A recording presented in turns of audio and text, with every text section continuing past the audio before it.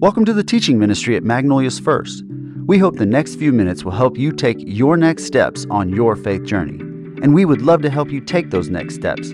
Just head over to m1bc.org and fill out the Connect form, and a pastor will get in touch with you very soon. Or you can text us at 281-343-3033. If you believe that, then it should change and affect the way that you operate every day. If you truly mean for Jesus that is above all, and that he's in charge of all, and that nothing else matters, it should change everything about the way you operate. Because when you understand that Jesus created us for a purpose, for his glory, then every decision we make should fall in line with that understanding. Okay, now, we are talking about, sorry, I just had a moment there, all right. We're in a series called Body Parts. I chose the name because I'm weird, but I wanted to convey that we are all, if you are a Christ follower, we are all part of the body, a singular body where Christ is the head, where Jesus is the head, and we are the body, all fit together perfectly. And last week, we talked about what part are you? And I said that everyone has a part to play. And I asked you to do a couple things. And the first thing was to take a spiritual gifts assessment. And wow, thank you for listening, because there was a lot of you that took that test, and that was fantastic. I get an email every time somebody takes one, and there was a couple times I looked at it and I was like, wow, that's a big number. It was great. So I hope that was helpful to you. And if you really, if you took it and it was still a little confusing to you and you'd like some more guidance, please just reach out to me. I would love to help walk you through some of these steps to finding your part. The other thing was I asked you to read Ephesians, the book of Ephesians, because as you come to understand your gift, as you come to understand what the Holy Spirit has given you in your heart, you need to understand what it looks like in the body. And that's what Paul was trying to describe to the Ephesians. So, again, I used to be a teacher. This is not the teacher calling you to the carpet if you didn't do your assignment, but you got one more week. Okay? I'm not going to grade until next week. All right? So read the book of Ephesians. It is a very, very incredible book, powerful book. And don't read it fast just because I told you to. No, I'm just kidding. This is the whole teacher thing going in. Don't just do it because I told you to. Listen, last week I mentioned that the goal and the understanding that you are a part of the body brings about the goal of unity. Unity being really held together by the love that we have. The fact that Jesus told us to love. Jesus, before he went to the cross, prayed, God, may they be one as you and I are one. That's where the power lies within this whole thing, is that we rely on each and every one of us. We can't all do it individually. We need each other. As talented as some of the people are that are out there in this audience, and there are some incredible people, mostly, I guarantee you, I know a lot of you out there that are very talented. There are a lot of people sitting next to some very talented people you don't even know. Very talented people. And if you want to know, come tell, I'll brag on those people because they're very talented. But the reality is, even those very, very talented people can't do it all. And what we need to understand with unity is that it doesn't look the same. Unity is not uniformity. It does not mean that everybody's going to be the same as you, and thank goodness, because if you were all as weird as me, we'd have some serious problems around here. But I was created in a certain way, and you were created in a certain way to have unity together as part of the body of Christ. And God did that intentionally. And in John chapter 15, verse 16 and 17, we see Jesus explaining that. He says, you didn't choose me, I chose you. I appointed you to go and produce lasting fruit, so that the Father will give you whatever you ask for using my name. And this is my command: love each other. You were designed with a purpose, on purpose. If you don't remember anything else, write this part down and then you can have a nice day. But this is what I want you to really grasp onto today and walking out of here. That you were designed with a purpose, on purpose. There's no accidents. There's no mistakes. And there's no, I'll just give him a 50% part of that. There's no partials. It is 100% created on purpose for a purpose. Grab that and hold on to that truth. In Christ, you were designed for a purpose. And last week we looked in the book of 1 Corinthians in Paul's letter as he was helping them walk through this disunity that they were working through. They had decided, as you do, you start to fall off, and they were starting to follow different teachers as the way. And what Paul wanted them to understand is, no, it's not about this teacher, it's not about that teacher, it is about the one who came. It is about Jesus Christ alone. That is where our unity should fall. And as Paul is addressing this, he uses the illustration of a body. And he talks about, in verses 14 through 17, that we are many parts working in unity. And if the whole body was a single part, what good would that be? Or if the one part said to the other part, go away, I don't need you, it doesn't work that way. The body was made perfectly, intentionally, by design, by a great designer. And in verse 18, Paul goes on in 1 Corinthians 12 to say, but our bodies have many parts, and God has put each part just where he wants it. You spend the whole day just on that line right there to help you understand that who you are and what you've been made in Christ is exactly where he wants you to be. How strange a body would be if it only had one part. Yes, there are many parts, but only one body. The eye can never say to the hand, I don't need you. The head can't say to the feet, I don't need you. In fact, some parts of the body that seem weakest and least important are actually the most necessary. And the parts we regard as less honorable are those we clothe with the greatest care. So we carefully protect those parts that should not be seen, while the more honorable parts do not require this special care. So God has put the body together such that extra honor and care are given to those parts that have less dignity.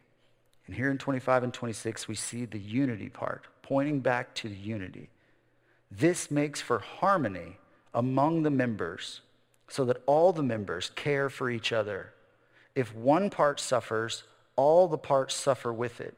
And if one part is honored, all the parts are glad. That's how we should operate. If one part of our body is suffering, we should all suffer with it. We should all feel that pain.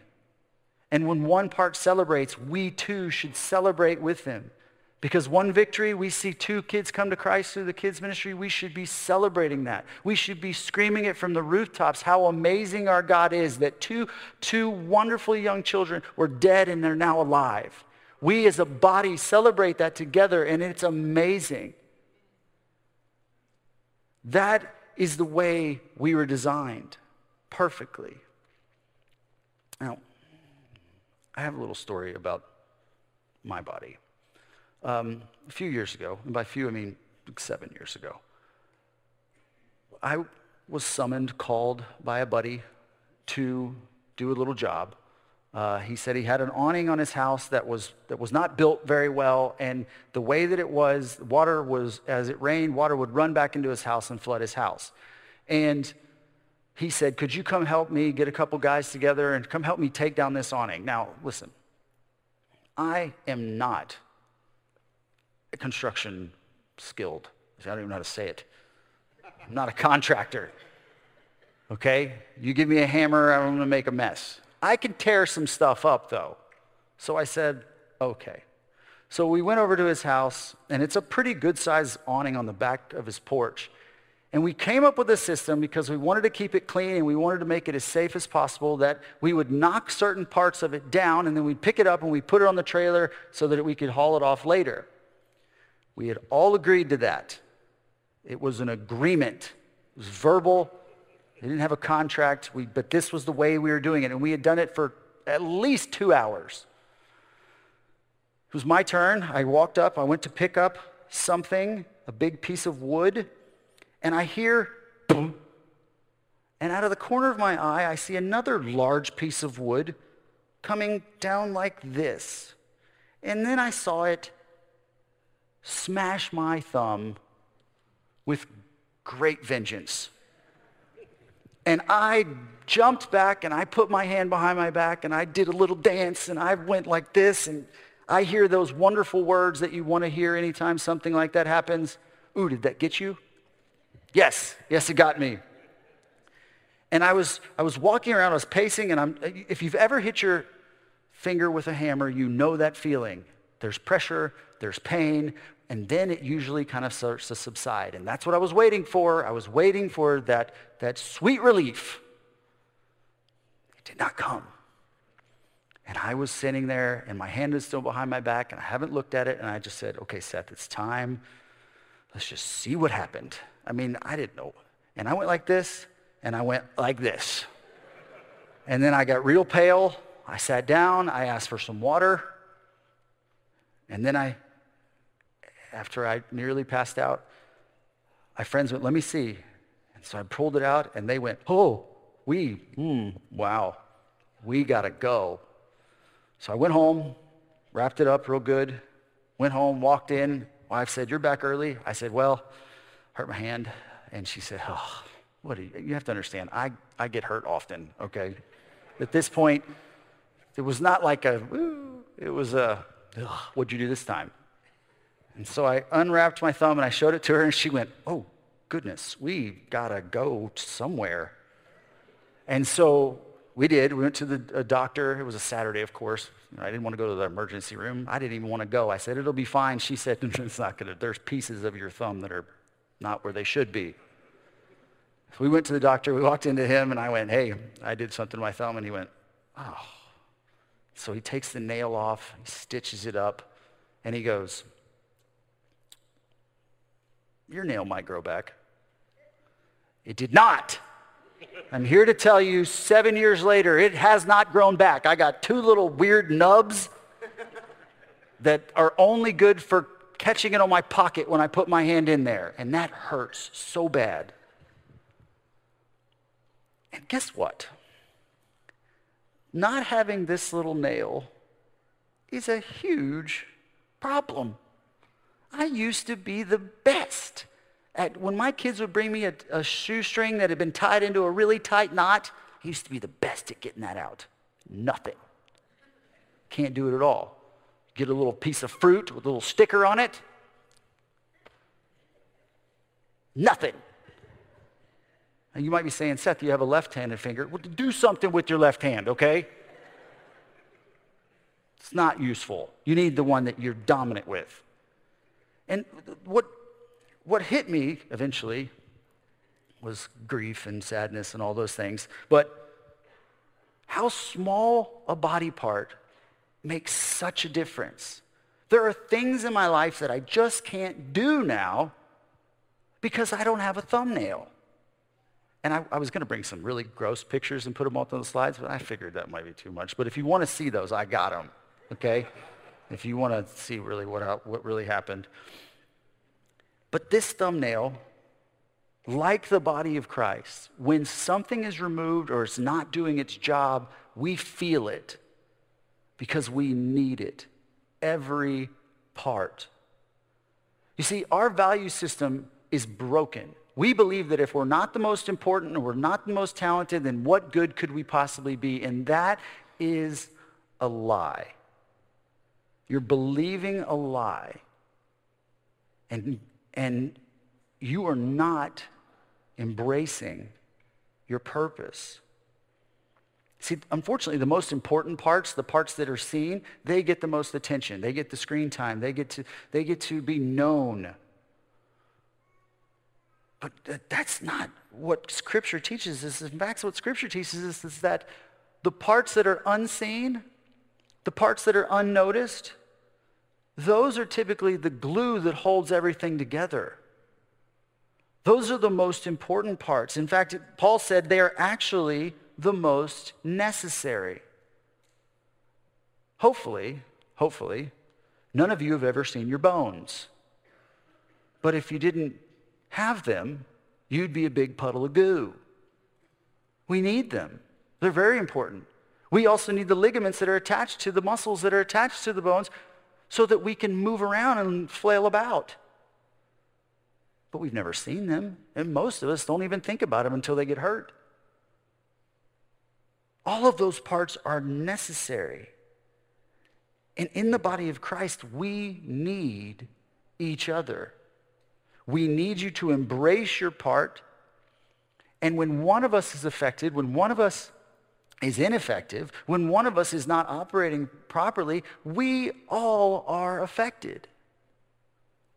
We must hold each other accountable and not worry about the levels of importance, because we understand that God made us this way intentionally.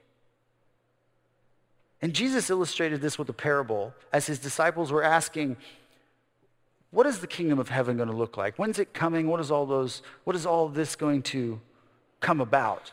Jesus, in only the way that he could, uses a parable. He uses a passage of Scripture in Matthew 25 where he talks about the kingdom of heaven. And in verse 14 it says, again, the kingdom of heaven can be illustrated by the story of a man going on a long trip. He called together his servants and entrusted his money to them while he was gone.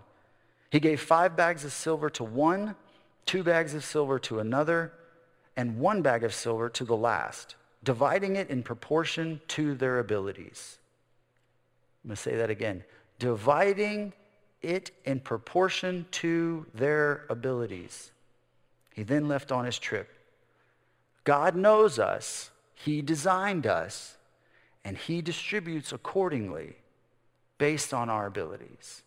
Understand that. The servant who received the 5 bags of silver began to invest the money and earned 5 more. The servant with 2 bags of silver also went to work and earned 2 more. But the servant who received the 1 bag of silver dug a hole in the ground and hid his master's money. After a long time, the master returned from his trip and called them to give an account of how they had used his money. The servant to whom he had entrusted the 5 bags of silver came forward with 5 more and said, Master, you gave me 5 bags of silver to invest, and I've earned 5 more. The master was full of praise. Well done, my good and faithful servant. You have been faithful in handling this small amount. So now I will give you many more responsibilities. Let's celebrate together.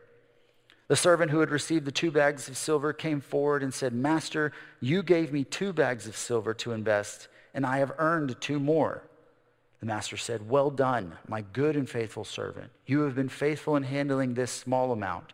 So now I will give you many more responsibilities. Let's celebrate together. The same response, 5 bags and 2 bags. Then the servant with the 1 bag of silver came and said, Master, I knew you were a harsh man, harvesting crops you didn't plant and gathering crops you didn't cultivate. I was afraid I would lose your money, so I hid it in the earth. Look, here's your money back. But the master replied, you wicked and lazy servant.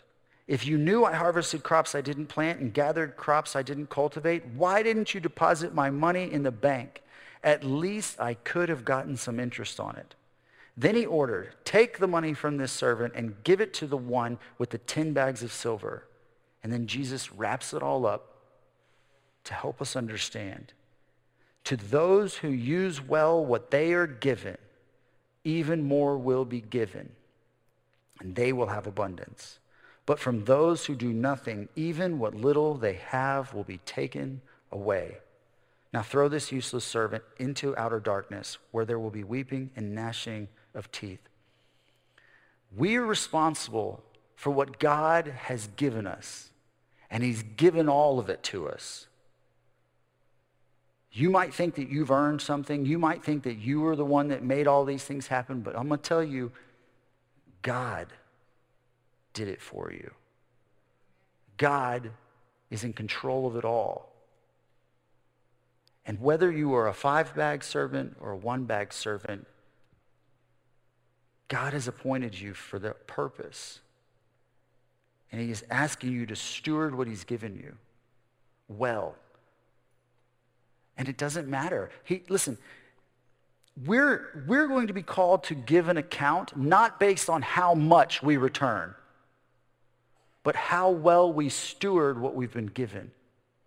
For some of us, maybe all our life we're only going to be the 1-bag servant. Great, that's what God has intended for you, and you should steward it well with everything that you have. And not constantly think, well, if I had 5 bags, I could do way more.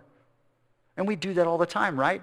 We look at the job that we have and we go, well, if I was the boss, I would be able to do this, this, and this.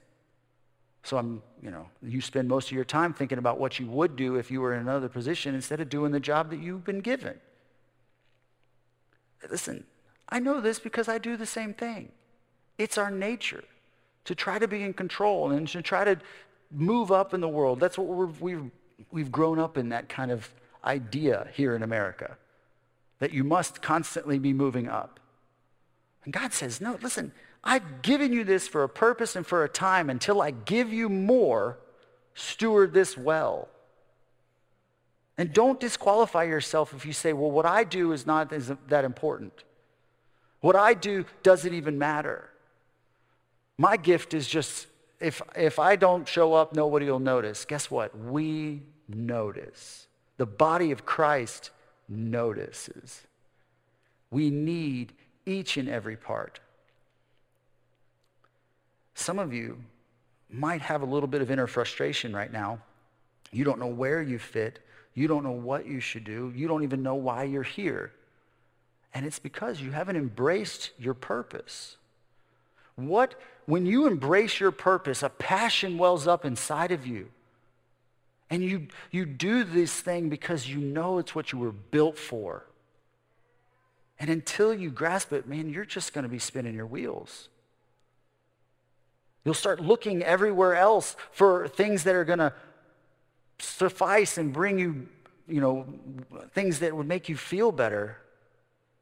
But it's just going to be empty until you walk into the place that God has for you right now and understand that contentment that he's looking for in your heart, to know that you're in the right place, God's place for you. But unfortunately, many of us aren't faithful because we don't believe that we're in the right place. We must embrace that, even when it's difficult and even when it's not the most glamorous. And Jesus modeled that for us in the garden right before he went to the cross. He embraced his purpose, the reason he came to this earth. And his human nature side said, I don't want to do this. In his words, not let this cup pass from me, but, and as we should do, not my will, but your will, Father. And he went to the cross for us. He perfectly set the example of what we should do as we embrace our place, embrace our purpose, and know that God has us designed perfectly. And imagine how amazing it would be if we all embraced our purpose. Imagine what we could do in this community. Imagine what this church could do to make a difference in the city of Magnolia if we all embraced our purpose. It would be unbelievable. We would see God move in incredibly amazing ways. And don't get me wrong, God's going to move. He's going to do things. But when the body of Christ comes together, you will see amazing things happen. That's what we want. That's what we desire. That's not because we want to be great and big and known. No, because we want Jesus to be known. That's why we want to all come together and embrace our purpose, so that Jesus would be made known in a world that has forgotten, in a world that hasn't been introduced to the Savior of the world. So whatever your part is, understand that it matters. You might be thinking, yeah, well, the little part that I can play, it doesn't matter. The place where I serve, nobody notices. The little tithe that I put in the box, it doesn't really make that much of a difference. Yes, it does. It makes a huge difference. If what you're doing is embracing your purpose that God designed you for, it makes a huge difference. So what are you doing with the talents that you've been given? What are you doing with the bags that the master has given you?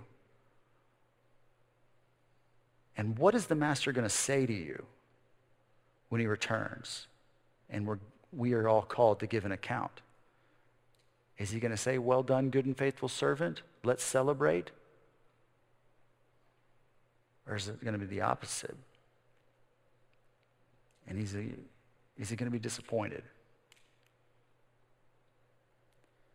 Well, here's two things that I want you to do this week to help you take that next step, to help you embrace your purpose in the body. Just two things. The first one is, as you embrace your purpose, I want you to engage someone to be a Christ follower.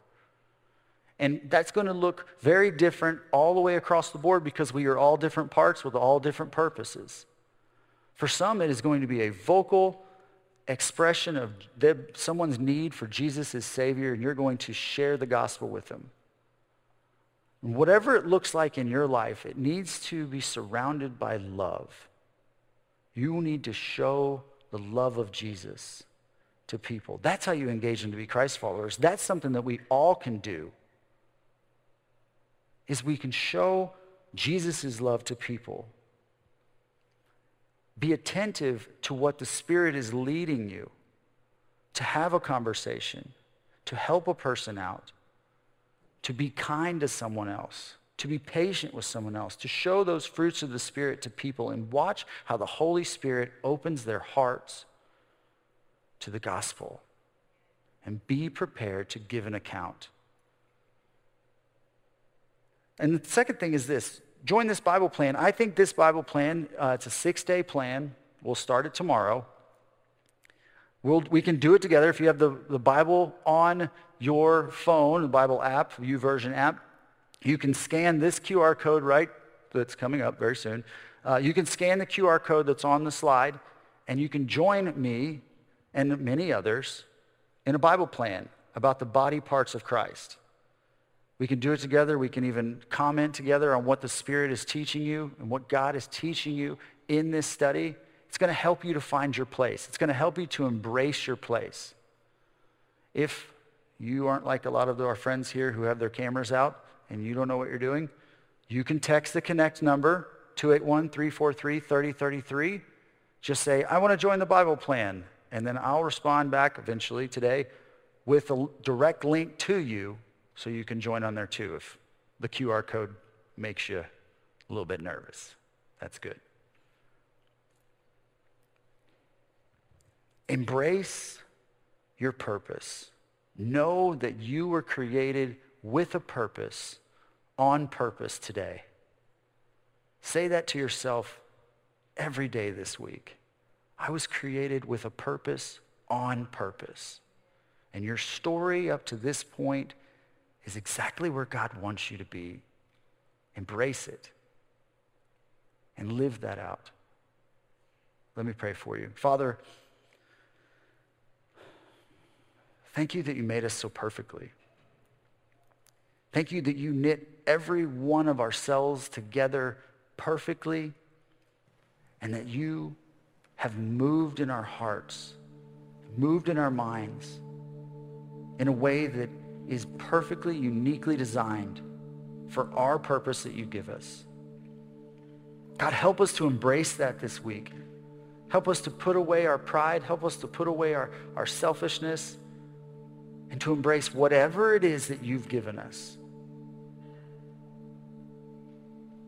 God, help me to understand the truth of the design that you have made for me, and to take that next step of faith with you and watch how amazing the results will be. God, I pray the same for my brothers and sisters out here, that they would embrace it and that they would walk anew with you. Father, thank you for Jesus. In his name we pray.